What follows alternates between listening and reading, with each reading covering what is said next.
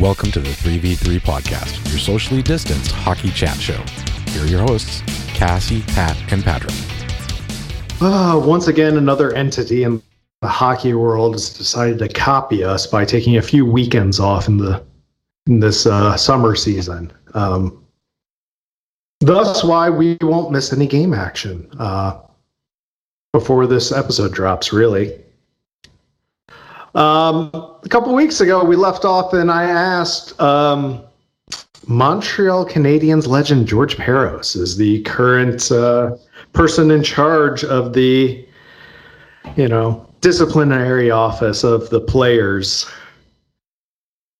Or basically, he's, how would you describe it? Colin Campbell's whipping boy. Who should replace him? Because he's going to be out in the next 18 months. He's going to move on to something good. Me. Yes, Cassie. Because we're talking whipping boys and doing what they're told all nicely and being goonish and stuff, I'm going to go with Garth Snow. Oh. Wow. He's edumacated, which apparently is a thing that somebody likes. And he's got, he was a goalie goon. This is true. And I mean, literally, that we all called him that while he was playing. He was a goalie goon. And he's used to being in a subservient role with the New York Islanders, of which he is no longer employed by. So I think he's perfect.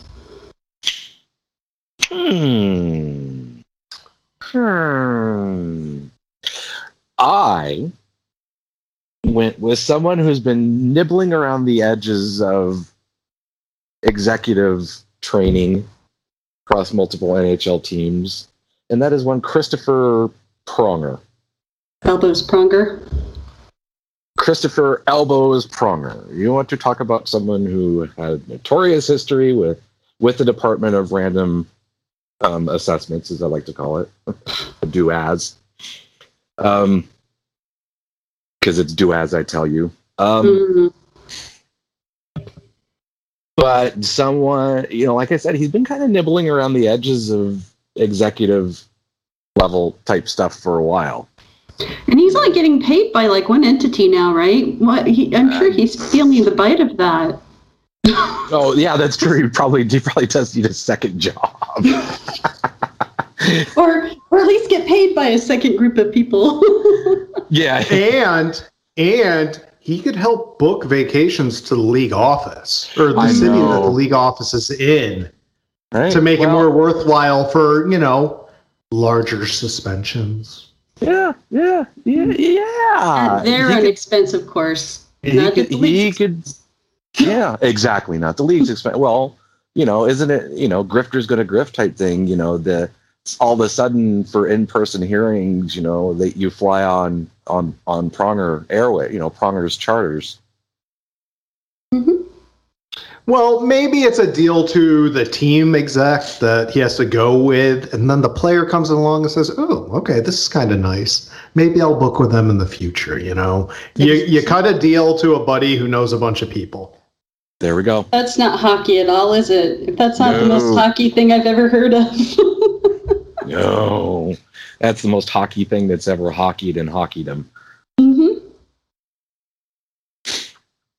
Okay. I'm just going to say Colin Campbell, because what else does he do all day? But see, that's why he wouldn't do it, because he wants to be doing whatever else he's doing. I know. So, in the process, give him a bunch of responsibilities, and then that idea of retirement is looking a lot nicer. So trying to force him into retirement by making him work? Yeah. That's not the NHL way, though. I know. Yeah. Well, it's either going to be that or whomever takes over for Gary. Because more and more as ancillary things happen around the league that we're not qualified to talk about at this point in time. Just to say that we're reading anything, we're up to date, but it's tough to comment based on anything other than here are the facts. And if you're listening to this podcast, you already know what they are. Mm-hmm. But based on the way stories like this continue to come out, and given, CTE litigation is still out there, I don't think Gary will be hand choosing anyone to be his replacement. I less and less, I don't see Bill Daly, being the incumbent person. I think someone from the outside will be brought in by, I'm not going to say a power grab of some of the newer owners, potentially grabbing seats on the Board of Governors executive committee over time. But I think there's going to be a major changing of the guards based on the amount of ownership turnover that we have seen. And given what revenues have done in the league, they climbed incrementally. The world shut down. They were, took way too many hits to the head, and now they're facing those repercussions. And I think there's going to be an appetite to clear house and bring in revenue like an entertainment business. And everyone will be kicking and screaming the entire way. Let me counter your point, sir.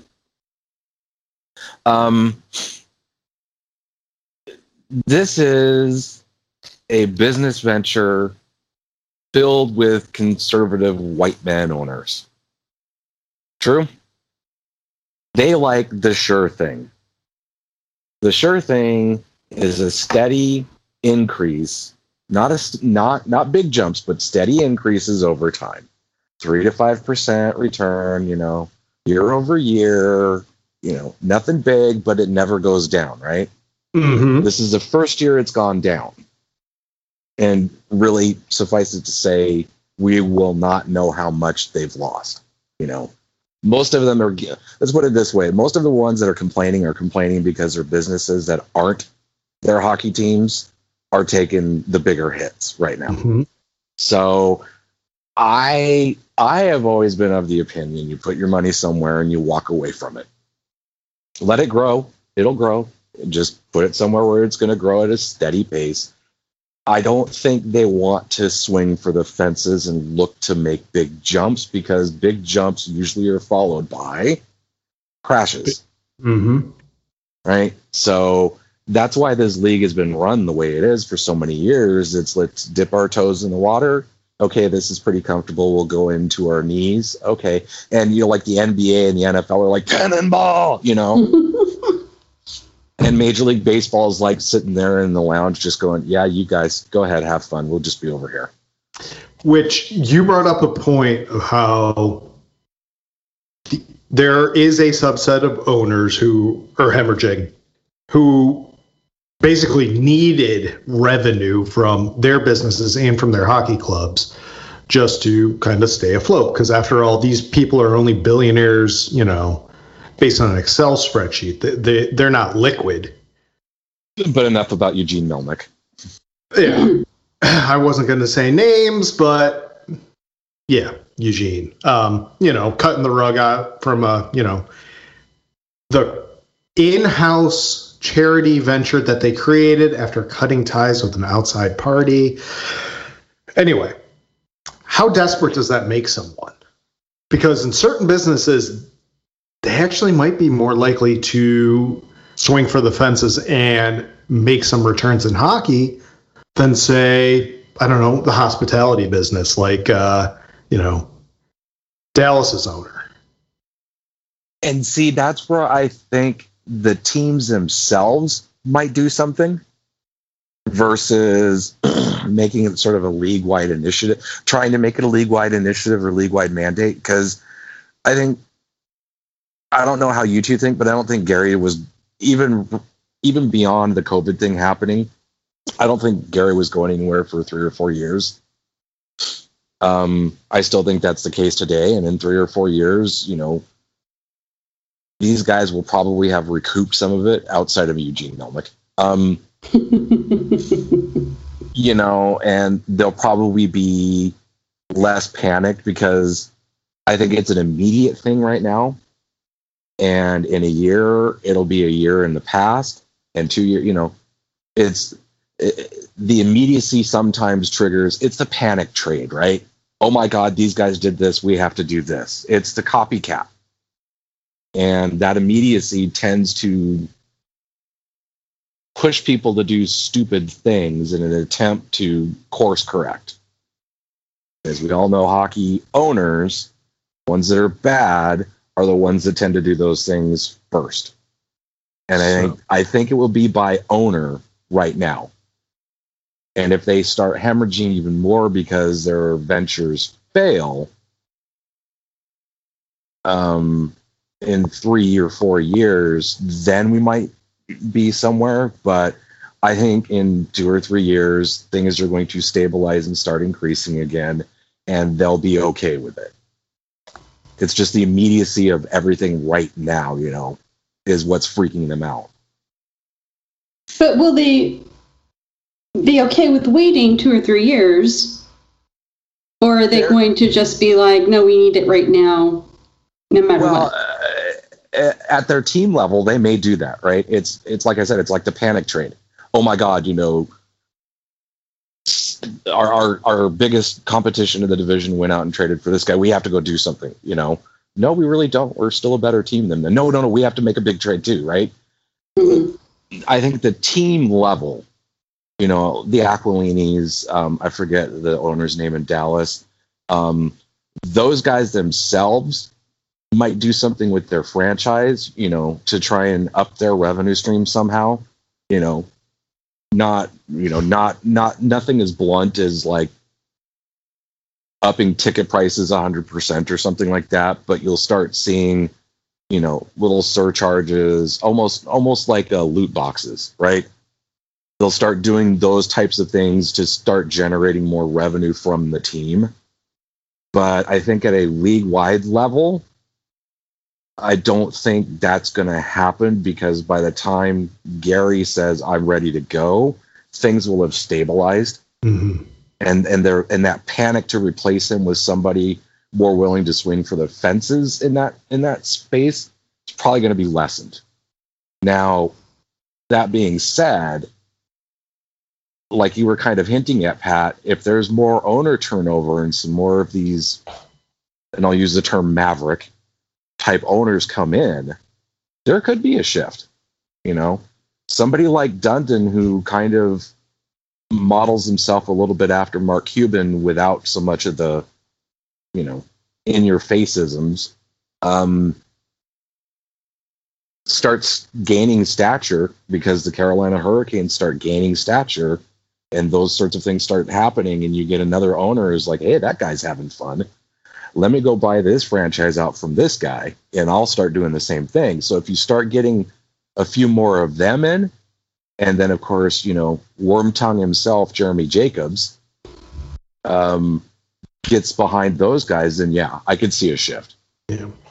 But I think by and large, they'll want a clone, someone who's going to give me 3 to 5% a year.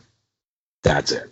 Anything more is too risky for this venture. I don't want to, it's like a stop loss. I don't want to lose too much on this hockey team because it's fun. It's fun. Yeah, I can see a path forward where, in order to make ends meet, certain owners sell minority shares. And the venture capital world was not hurting the last 18 months at all. The rich just got richer. Enough of them come in and sign good enough deals where, an entire VC firm, not a single individual like Tom Dundon, comes in, buys a team like we've seen in the NBA that's approved. They have the ability to outright buy a franchise when, the numbers are hit, or, the selling figures are 1 to 1.5 billion. Team owner walks away, makes a good chunk of change after having, poor cash flow. I could see the tides turning that way too. Yeah, I mean, if more collectives get into it, I was kind of curious at what sort of, I don't want to say fallout, but what sort of market reaction there would be to the Oakview Group stuff, right? Because how many NHL teams are owned, kind of like that? I know they all, not all of them, I know quite a few of them are not personal entities own a team, but the person who does own an entity owns the team type thing.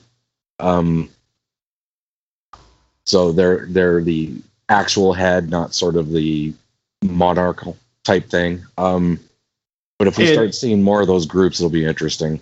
And given the way franchise evaluations still continue to rise, especially with Seattle kicking off this fall, the $1 billion number will be the kind of the target.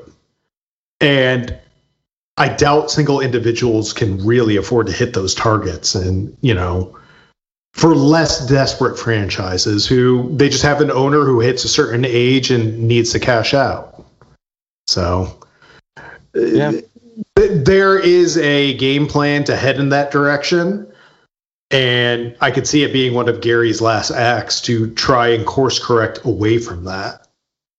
But it remains to be seen. Yeah, I think you're right in that aspect of the days of the single owner are numbered because the franchise valuations are amazingly enough outpacing the wealth income of those people. And it may take corporations like kind of Oakview and the, basically entities that can build a facility first and then, acquire the team second. Yeah, and that's, that was sort of where I was leading with that is they, God bless them, they just came in and said, okay, we're not going to sit here and screw around with trying to figure out all this public money and all this other crap. We'll go ahead and do the key. We'll own it. We'll manage it. We'll pay for the remodel largely.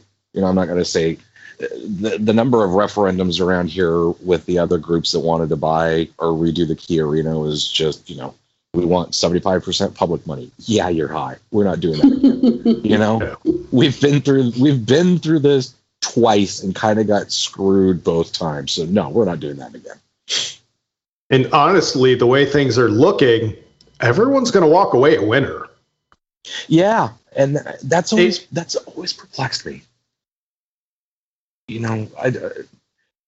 It's sort of analogous. The airport, Painfield Airport, that started opening passenger flights 2 years ago, has been voted one of the best small airports in the country. It's because it's an absolutely fantastic little airport. It is just amazing. It is so easy to get to. It's easy to get out of. The terminal you breeze through. Now, granted, it doesn't have the volume of a Seattle Tacoma or obviously an O'Hare or Denver, but thank God. Yeah, but as far as like the quality of the facility and even the services within the facility, it's amazing. Why? Because it's run by a private company. They paid for the facility construction. They operated it in partnership with Snohomish County. Snohomish County gets a chunk of the revenue, and this company, puts their name out there, and they're the ones running the facility. The airline people come in, that are employed by the airline to do the ticketing, the baggage claim, all that kind of crap. But the rest of it is all from this one company. And that's, I hate to sound like an old white capitalist, but in some models, it helps push the system forward. And I'm kind of wondering if that might not happen here with hockey, with the Oakview Group and stuff, having redone the Key, saying, we'll eat it, but guess what? We're also going to manage this facility, And by doing that, they can get away from government lowest bid type contracts and having to worry about, is this facility going to get slashed in the next round of tax cuts or something, from the county or the city? They can get away from a lot of that and maintain that high-end facility feel And I think people aren't going to be so opposed to pay a little more to go to those things at that facility, because they know what they're going to get. It's not going to be some Airmark, concession type stand where you've got greasy faced kids, making corn dogs that you can buy anywhere else. Because, as good as they are, that's not what I'm paying for.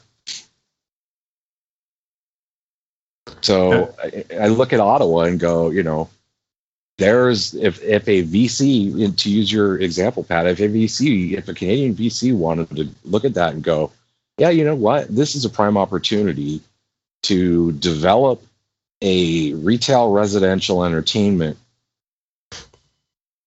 real estate property downtown, build an arena, buy this team and move it there, and start raking in bank. God, it'd be a prime opportunity. Yeah.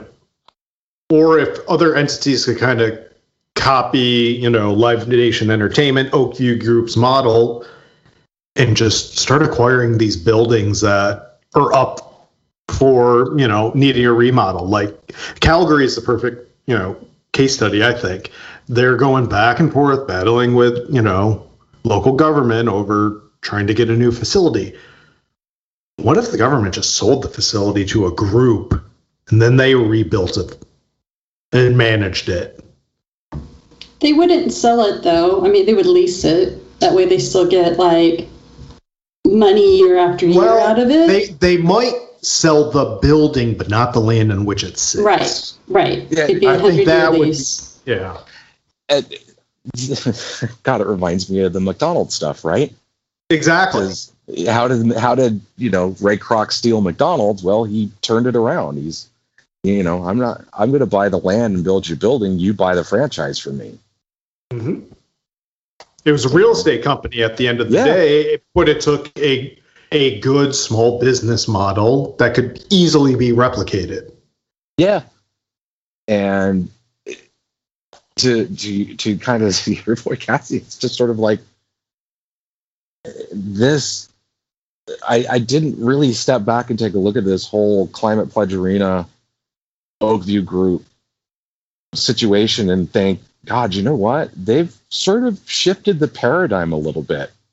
And how many people are looking at it going, that's actually a really smart thing. And to sort of say, I don't think they'd sell the Saddle Dome. I don't think they'd lease it because we're already in that situation now, right? Mm-hmm. I think they'd sell a partnership with it. Mm-hmm. And obviously, we're not going to sell you land, but we'll provide 10% funds for parking, maintaining the parking lot, stuff that the counties or cities can do normally, paving, striping, that kind of crap, stuff that maintains and upkeeps exterior sort of that big infrastructure stuff, and let the companies sort of deal inside the walls. So that it's going to be really interesting. And if Calgary is smart, if somebody in Calgary was smart, they take a look at that model and go, okay, this makes sense. Does the city get that much money? No, but it's going to be consistent money, I think, for a longer period of time than what they're dealing with now, which is you've got a facility that, it costs more to maintain almost than you take in. Mm-hmm. Because of its age, and you shove the onus of maintaining the facility on a group that has a much more vested interest in maintaining the facility, because that's how they make their money. Not with ratty seats that are falling over and cheap ass concessions, right? Yeah, you pass off the expenses that you have for more surefire bets and tax revenue and the modest, rent or agreement fee that you're giving away. You end up spending less, and you probably take in just a bit more. In the long run, I think you do. Yeah, you don't charge them rent. You just say, hey, as part of this, we get 2%, revenue off of each event of the facility, or annual. Yeah. In addition to we'll maybe give you a little bit of a tax break here, but in return we want, a little bit of whipped cream off the top of your sundae. Okay, wow, that got into a really sort of business journal discussion quickly. I know. And the worst part... Go ahead. I was going to say, the worst part is, unfortunately, these are all buildings with probably upholstered seats, so you can't do that nifty blowtorch trick on sun-bleached seats that we saw going around last week. Because that was, so pleasing. No, you can do it. It just won't have the same effect. So, speaking of Seattle setting expectations and changing things and here stuff. All right. Head coach was named. What do you guys think? I didn't see anything about that. Was a head coach named? No.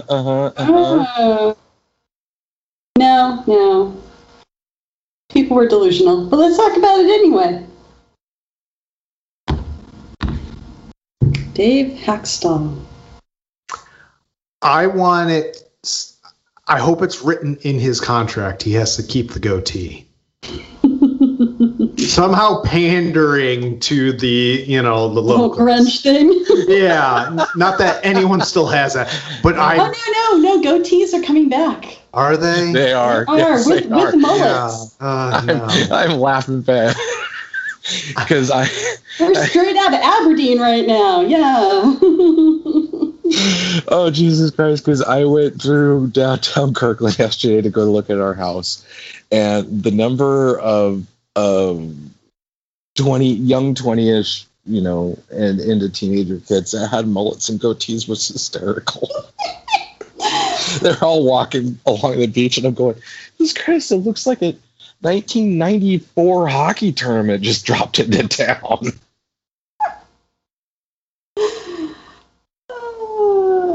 Oh, but I think Mirror Universe, Hackstall, he needs to keep the goatee. Yeah, it just looks good.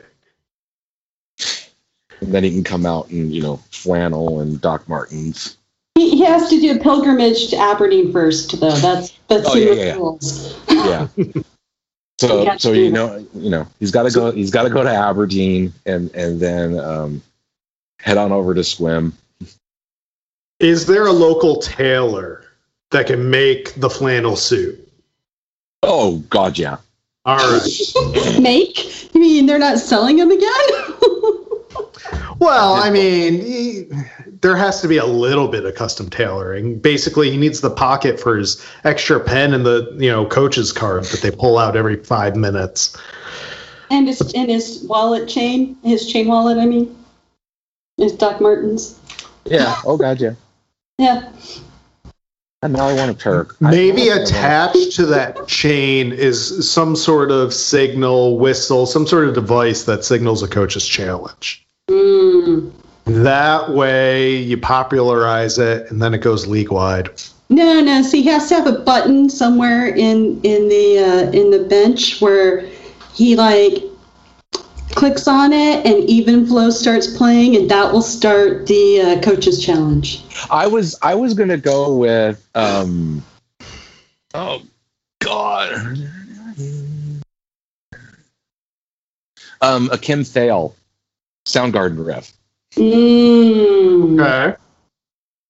We could go Screaming Trees. No Screaming Rusty Trees. Cage. No, let's do Rusty Cage. No, Sleater Kenny. Sleater Kenny just Slater, dropped a new album. Yeah, actually, Slater Kenny would be good too. But I just think that I always get that opening riff from Rusty Cage. I think just and we have a coach's challenge. Oh,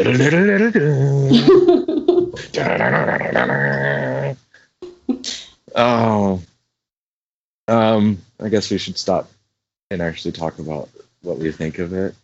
We don't have to talk about what we think of it. We can do whatever the heck we want. Yes, it's true. It's our damn podcast. F it, we'll do it live. I was just sitting here thinking, I kind of want a Seattle Kraken colored pair of Doc Martens. The two blues and then red. Okay. get one, the light blue, get the other one, the dark blue, and both have red laces up them. Mm-hmm. I mean, not that we ever tie them, but you know what I'm saying? Mm-hmm. Yeah, I'm kind of. Let's see if I can do that. I haven't worn Doc since I was in a band. You sure you don't want like some Timberlands and doing that? No, God, no, that's an Ontario thing. No, that's also too hoity.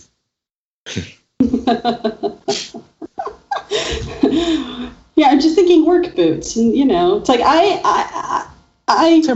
Timberlands aren't work boots anymore. No, not anymore. They were back in the day. Just like Carhartt isn't work clothes anymore. Oh, I know.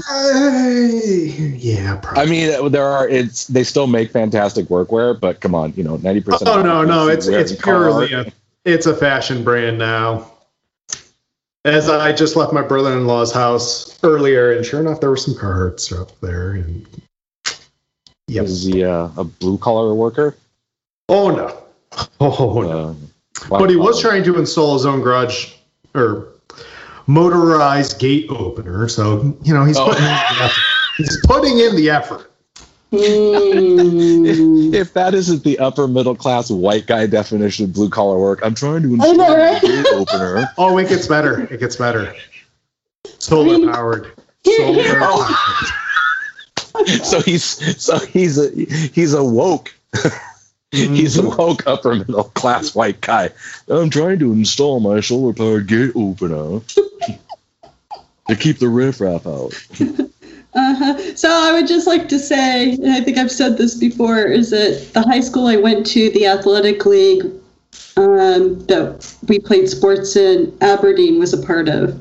So I was in Aberdeen all the time, and I can tell you, no, none of that. That's logging country. I went to high school in a logging town. Yep. I will. I don't hate the Hackstall thing. I don't love it. I think it's about as vanilla gets, but I think it's kind of Tillamook vanilla. It's not grocery store vanilla. Tillamook vanilla isn't bad. No. It's not great, but it's not awful. It's not high end. It's not your boutique ice cream, but it's also not your 5-gallon bucket for 99-cent grocery store ice cream. Lucerne. And it's ice milk. Exactly. Lucerne ice. Anyway, go on. And it's not your wannabe mass-produced Haagen-Dazs, right? Mm-hmm. I think it's a good base for something. Yeah. What that something is, I don't know. Right? Because there's no discounting what he did at North Dakota. You can't. Now, Philadelphia was up and down, and I forget who said it. It was on some other podcast. They can steal from us, I'll steal from them. I think he got painted with a fan base. Oh, yeah. Right? Now, like Toronto... outside of Babcock, Toronto paints players and coaches constantly, and that sticks with them. I watched the press conference where he was introduced, and everybody wanted to refer to Philadelphia without actually talking about Philadelphia, his career there. Everybody kind of had that. So we'll just gloss over the Philadelphia part, and then he finally got tired of it, and he's like, no, let's talk about Philadelphia. Yeah. I'm going to give you what happened in Philadelphia. And I mean, honestly, there wasn't much to say. He would some years good, some years bad, but he didn't have much of he had a couple of talented players on a mediocre to subpar roster. Well, but see, the thing for me, though, is the fact that, he wasn't shying away from it. He was okay with talking about it. It was everybody else, all the media and stuff, that wanted to gloss over it, we'll just shut that under the rug. And he's like, no, there's nothing wrong with it. I'm not ashamed of it. I'm going to talk about it. And I was rather impressed by that. Yeah, so. And I think the trepidation from the media was the way the media in Philly and the fans in Philly painted it, right? Yeah. He got painted by a fan base because the work he did in Toronto, and I think this is also telling too, is that was his first NHL head coaching job, right? Mm-hmm. The number of people that have done that the first time and been successful is very slim, especially making the jump from college to there, right? Yeah, straight from head coach in college to head coach in the NHL without any transition. Without a stop at the AHL, which is generally, or even as an assistant coach in the NHL. And that's what I was getting to, is he did the smartest thing he could, which is step back and go play an assistant in Toronto for a couple years, get out of the spotlight, so to speak, but, watch how somebody else works, learn from his mistakes in Philly and his and the positive things he did in Philly, learn what works. And I think that's kind of why I'm saying, I think he's going to be and that's why the goatee is fantastic too. I think he's a different head coach than he was in Philly. But I think he's got the right, I can't believe I'm sitting here defending this because I really was sort of mad at the whole thing. But it's a safe hire at the end of the day. Yes. It's, it's not someone who's going to be so magnetic that the fan base is it's not going to be like George Karl with the Sonics, right? He became as big a personality in the city as the players were, and not derogatory manner, just because people fell in love with him. People are going to like Hackstall. I don't think anybody's going to fall in love with him because he's not that gregarious, big personality type coach like Boudreau. Everyone loves Boudreau, right? If you had to fire Boudreau after 2 years, like they did with Gallant in Vegas, if we tried to do that here with Boudreau, you'd turn off a big portion of your fan base. With Hackstall, it's kind of like, yeah, he was a good guy. He's just guy. Let me bring up a name for a comparison. And maybe the situations kind of parallel themselves. Couldn't you see him developing into a Barry Trotz-like coach, especially with an expansion club here?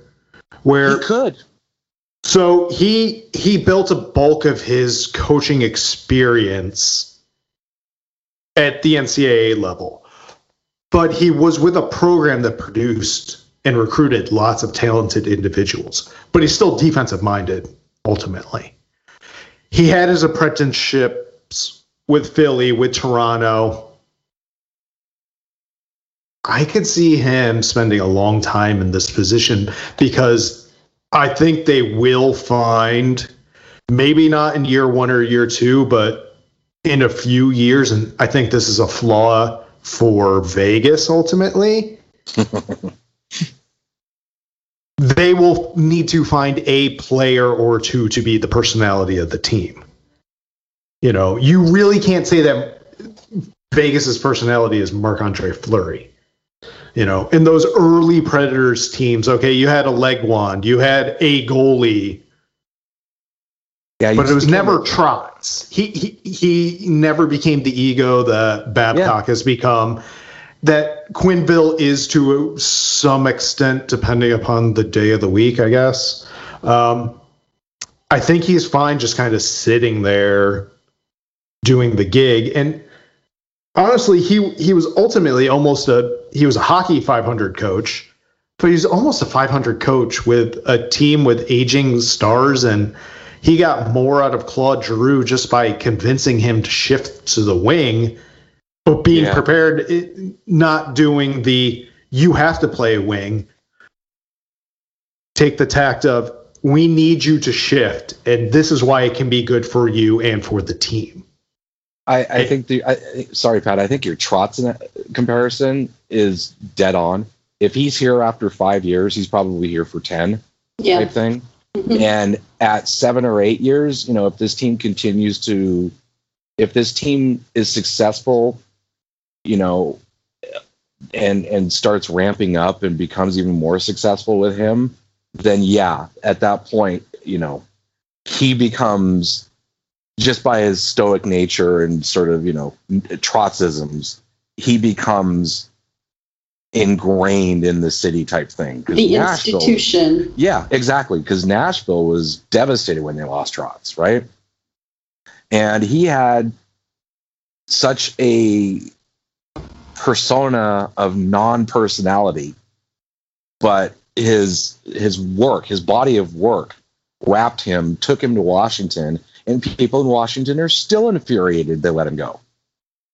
And people in New York are like, we'll take him. We love him, you know?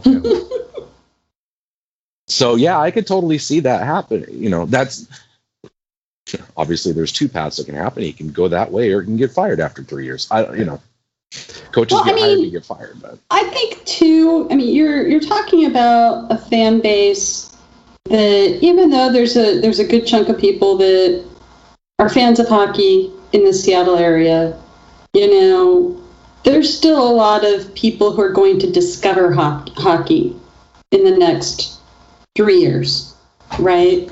People who might have heard about the Thunderbirds and because the Thunderbirds have been around forever, and the Silvertips, but never really thought about going because they weren't a pro team and, you know, who cares kind of thing. But they might actually, you know, be willing to go and check out an NHL team now that they're local, or even just getting into the building and seeing what they did to Key Arena, what formerly Key Arena, which is basically everything but the roof.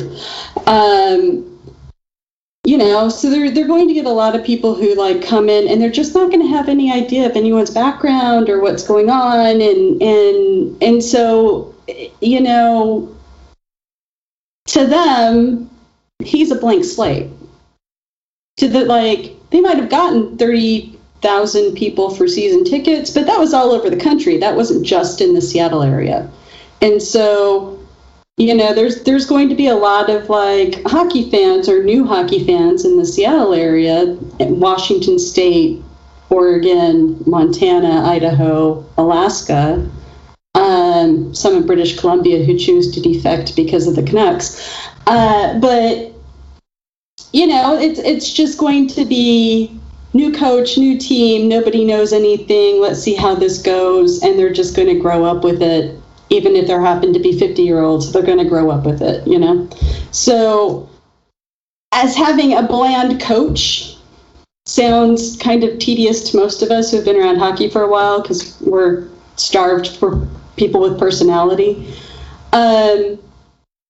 Pacific Northwest, that I think most people are going to be okay with that because most people have bland personalities there anyway. His personality is bland. And I can see that because I grew up there. Hey.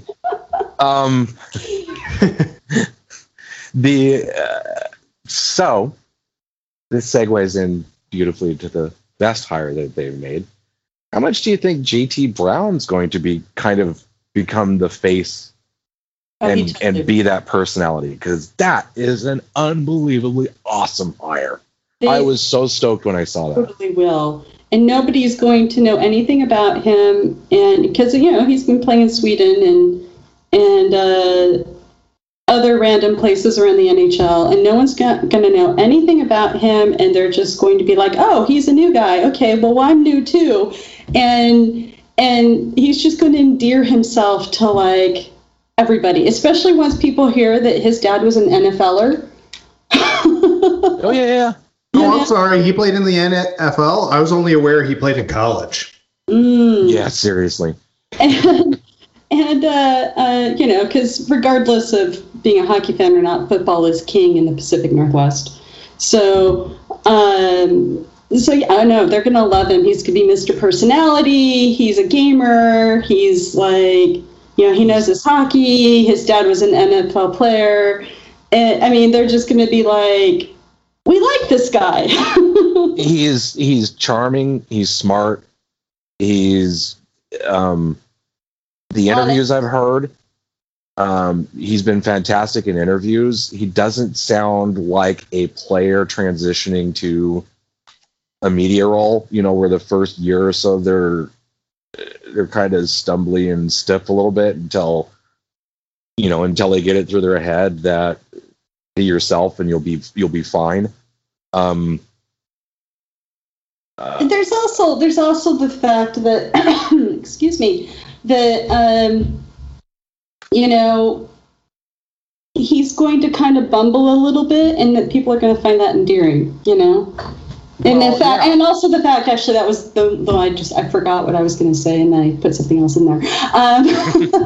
But the fact that he ended his professional hockey career to come to Seattle.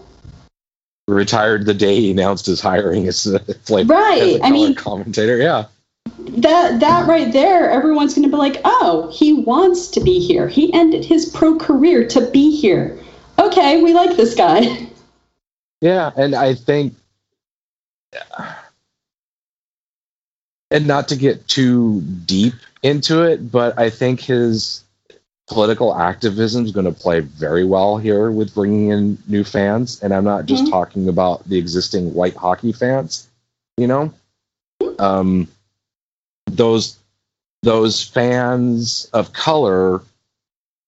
Well, I'm really trying to tap dance my way around this. The African American community around here who starved for Sonics.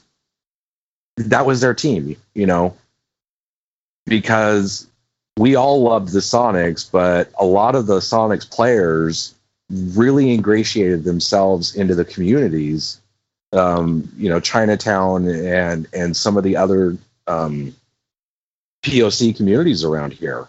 And that's been missing. The Seahawks kind of do it. The women's, the WNBA Reign are big into it.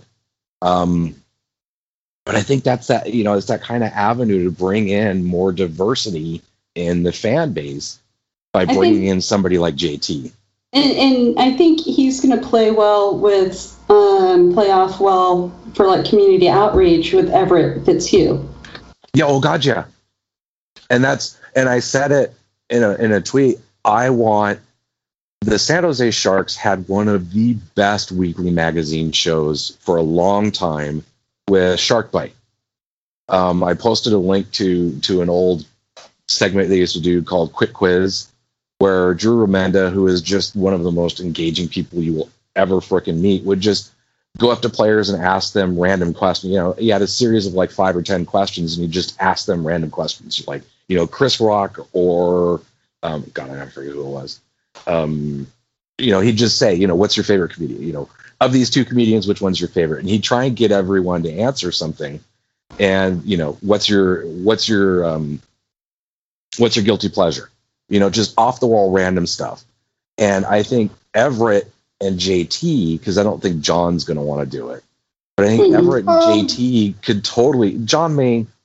I don't know. I don't want to put it into it, but that kind of show.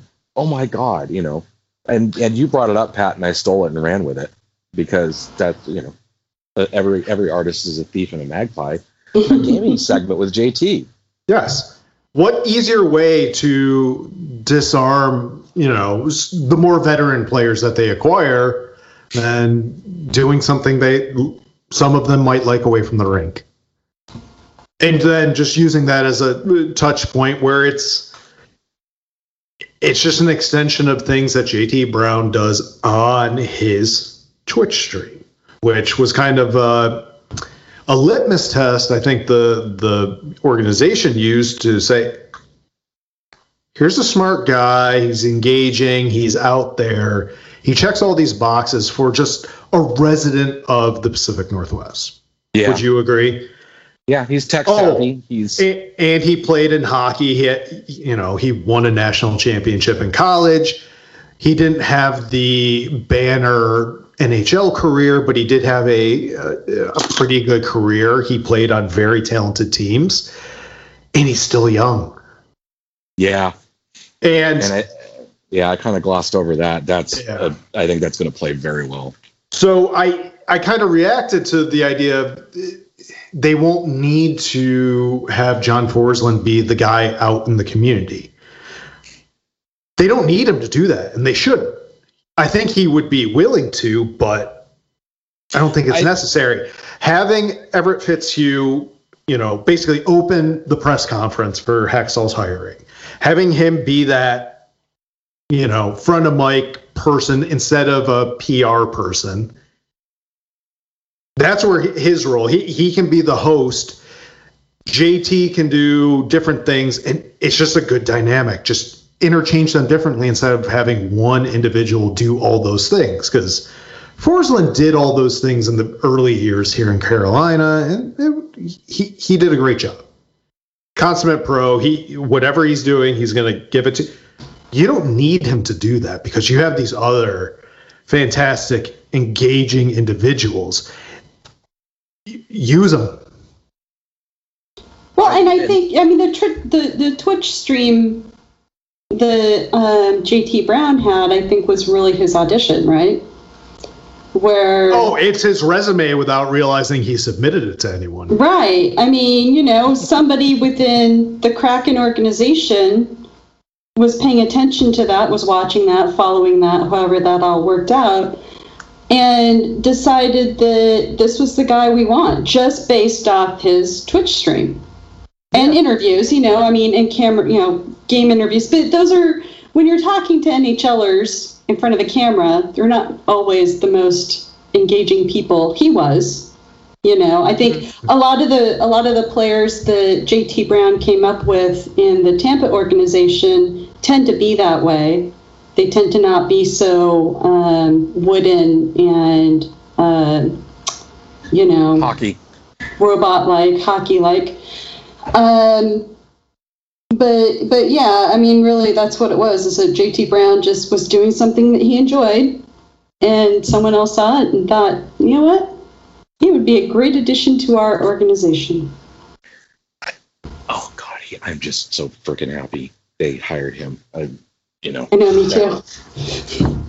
I was like, I'm so happy, and then I was like, oh, I'm on the wrong coast. God damn it! I'm going to have to sleep. I'm going to have to sleep train for those eventual 10:30 Eastern starts. Oh man, I'm going to do it. To learn how to nap.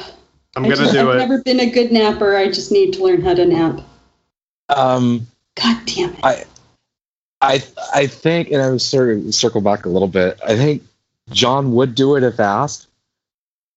But I think this is going to be a situation where they'll ask Everett first, and John will volunteer to do stuff. John will say, hey, I think I want to go out and do this. If he wants to. I think they'll give him the option. Yeah, and that's it. Hey, And I think he will want to. He will want to find his way to kind of not only pitch in the outreach, but just find his voice in a new market. Yeah, you may not know his name, but I think of him as kind of a Kevin Calabro. He's coming up here, right? We're getting one of the great voices of the game, calling play-by-play, and Kevin Calabro up here, especially during those mid-'90s Sonic runs, was as much a part of those, just by success. Some people become famous ancillary, right? Because his calls were so engaging. He was so freaking good at calling basketball that, I think of John's, that's hockey baby type thing. Sort of harkens back to Dave Niehaus, who used to call baseball here, and his trademark was. I was just going to say Dave Niehaus. My oh my, we had my oh my banners in the Kingdom for Mariners games. I remember those too from watching those mid-'90s games. So that's, I think he's just going to ingratiate himself here by just doing the work that he's done already. And then anything he does beyond that is just going to make him beloved and start ramping him up into that Dave Niehaus, Kevin Calabro type echelon.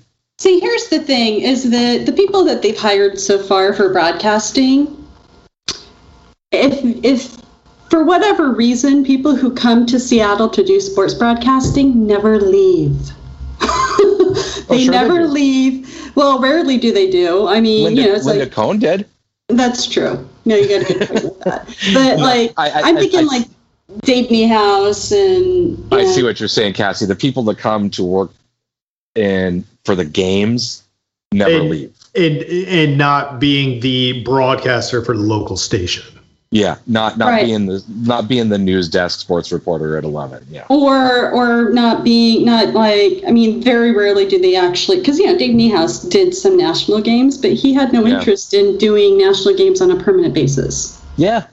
Yeah. And that sort of thing. So it's like, at this point, the guys that are there will probably end up retiring in the jobs they currently have.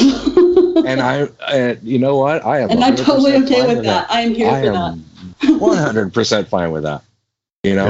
They have been.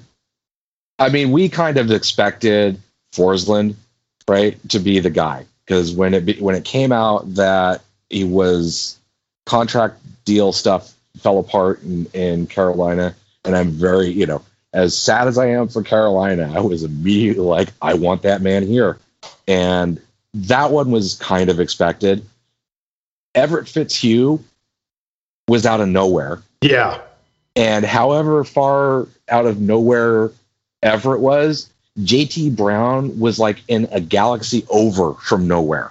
Yeah, JT Brown might be 30, but he is not leaving Seattle until he'll retire there. He'll be calling hockey games until he's in his 60s, I swear.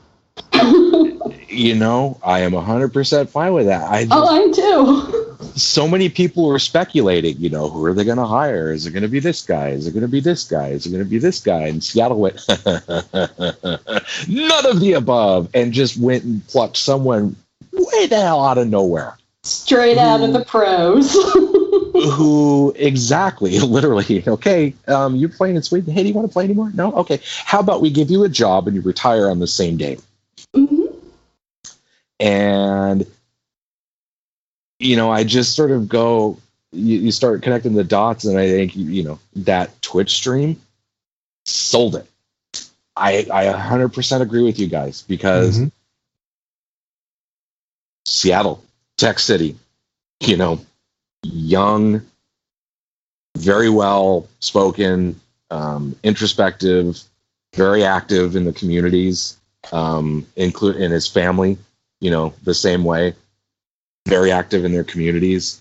That just, you sit there and tick all of these big, huge boxes as you start walking down that list. And it's just like, however vanilla Hackstall was, this is just, you take that vanilla base and you put like a good raspberry sorbet with it. Oh yeah.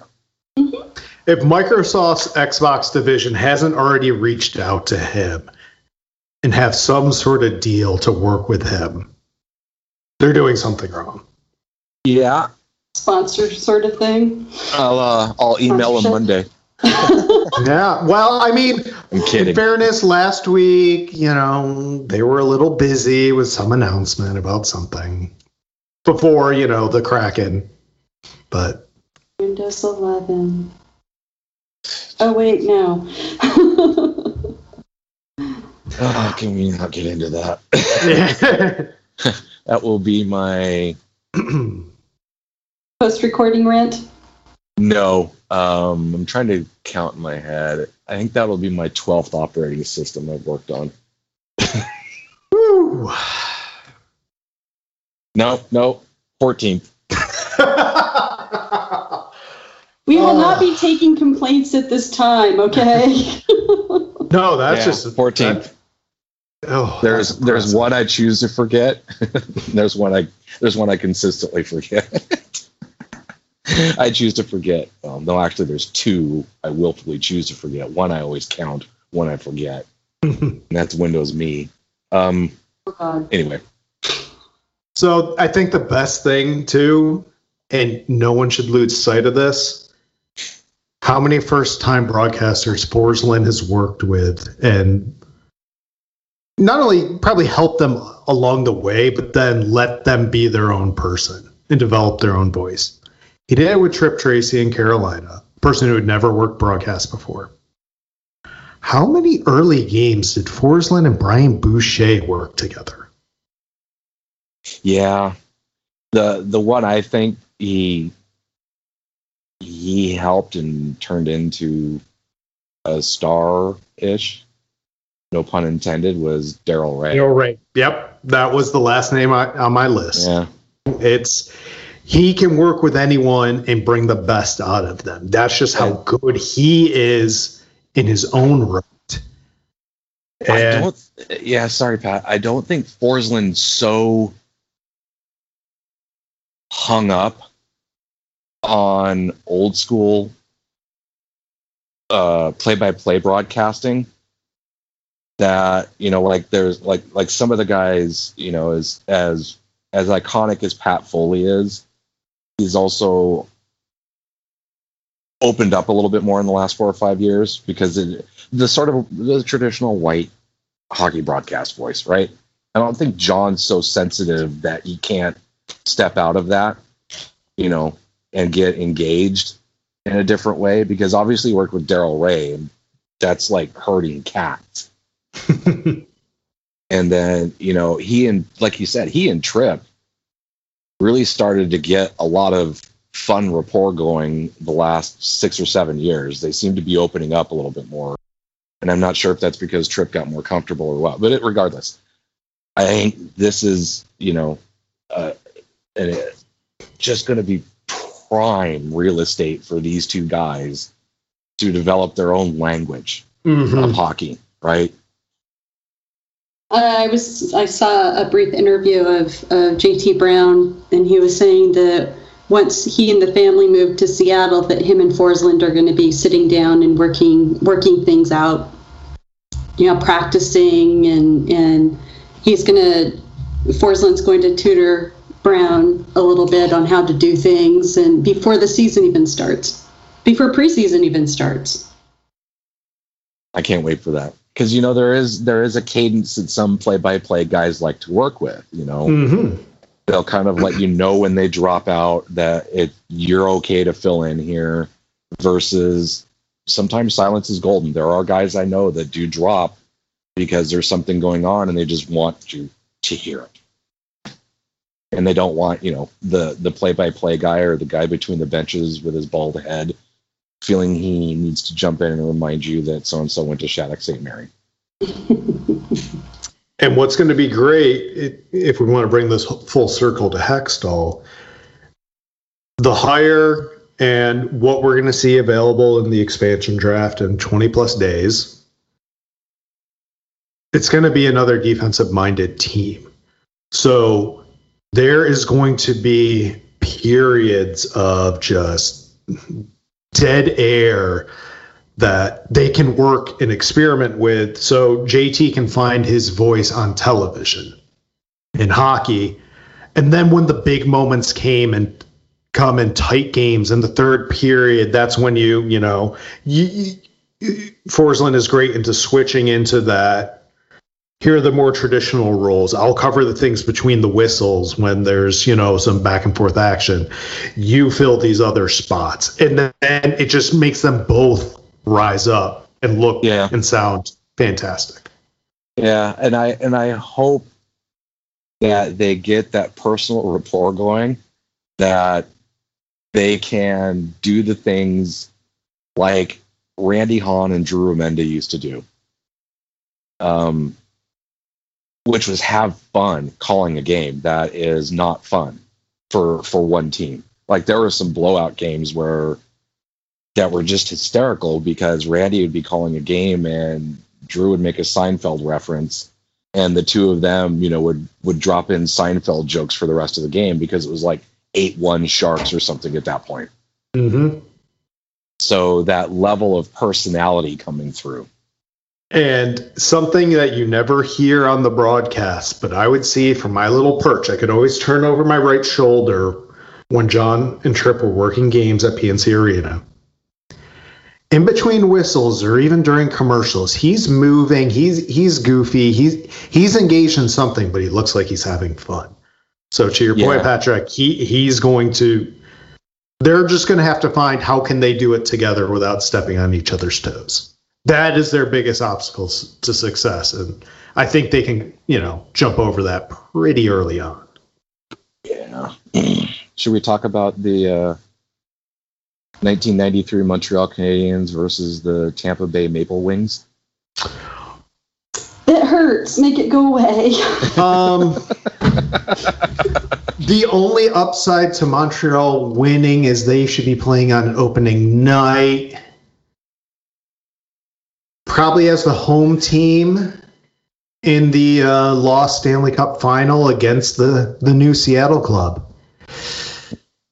God, you know what would really just make that night perfect for me is if the Kraken came out in the striped style Metropolitans uniforms, except with the Kraken colors. You know that's got to be a third jersey. You know it's got to be. I have been. I won't say assured, but I have been told by a few people that yes, they're trying to figure out how best to do it. Because the original Metropolitans were Christmas tree colors, red, green, and sort of an off-white. They want to Minnesota Wild colors, except without just there's something. But good, but good, yeah, but good. I was going to say yeah, but good because there's something about that green they use I do not like. Yeah, God, you know.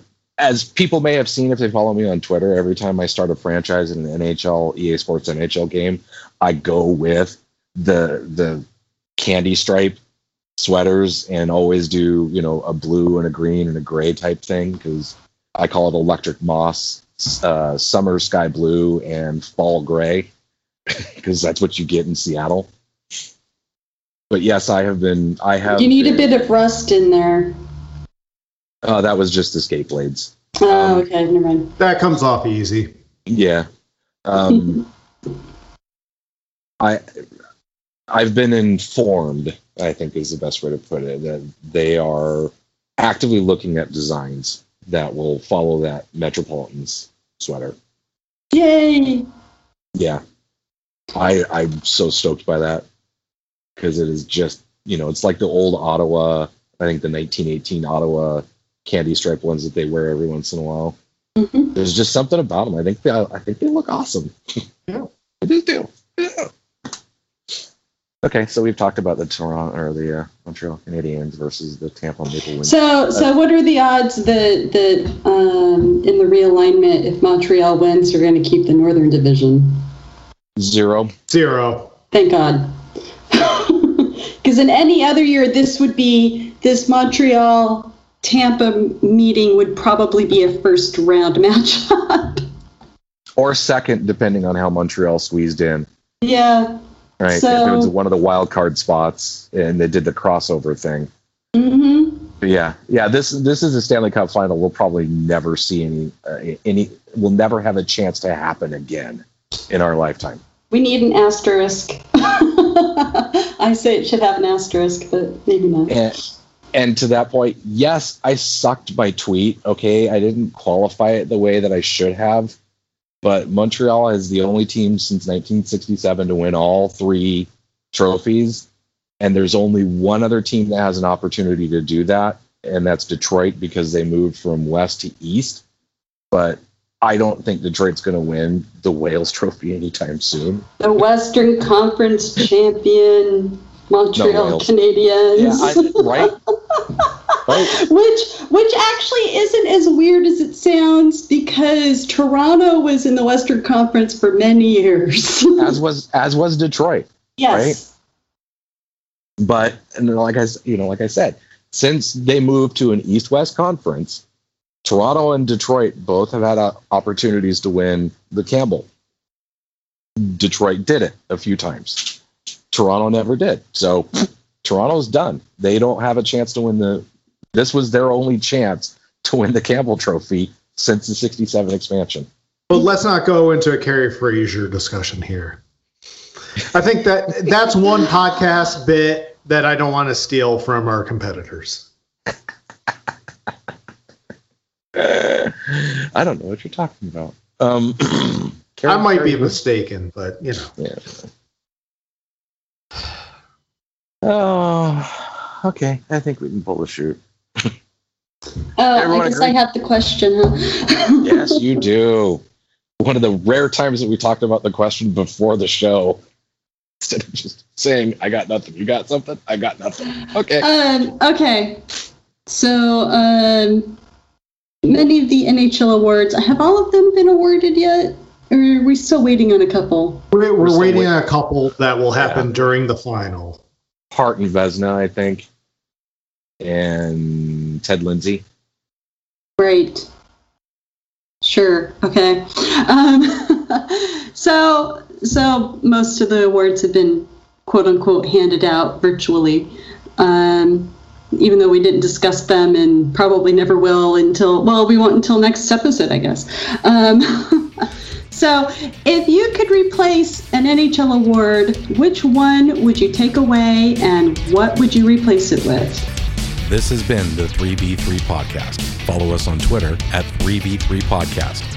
We're available for NHL consulting at reasonable fees.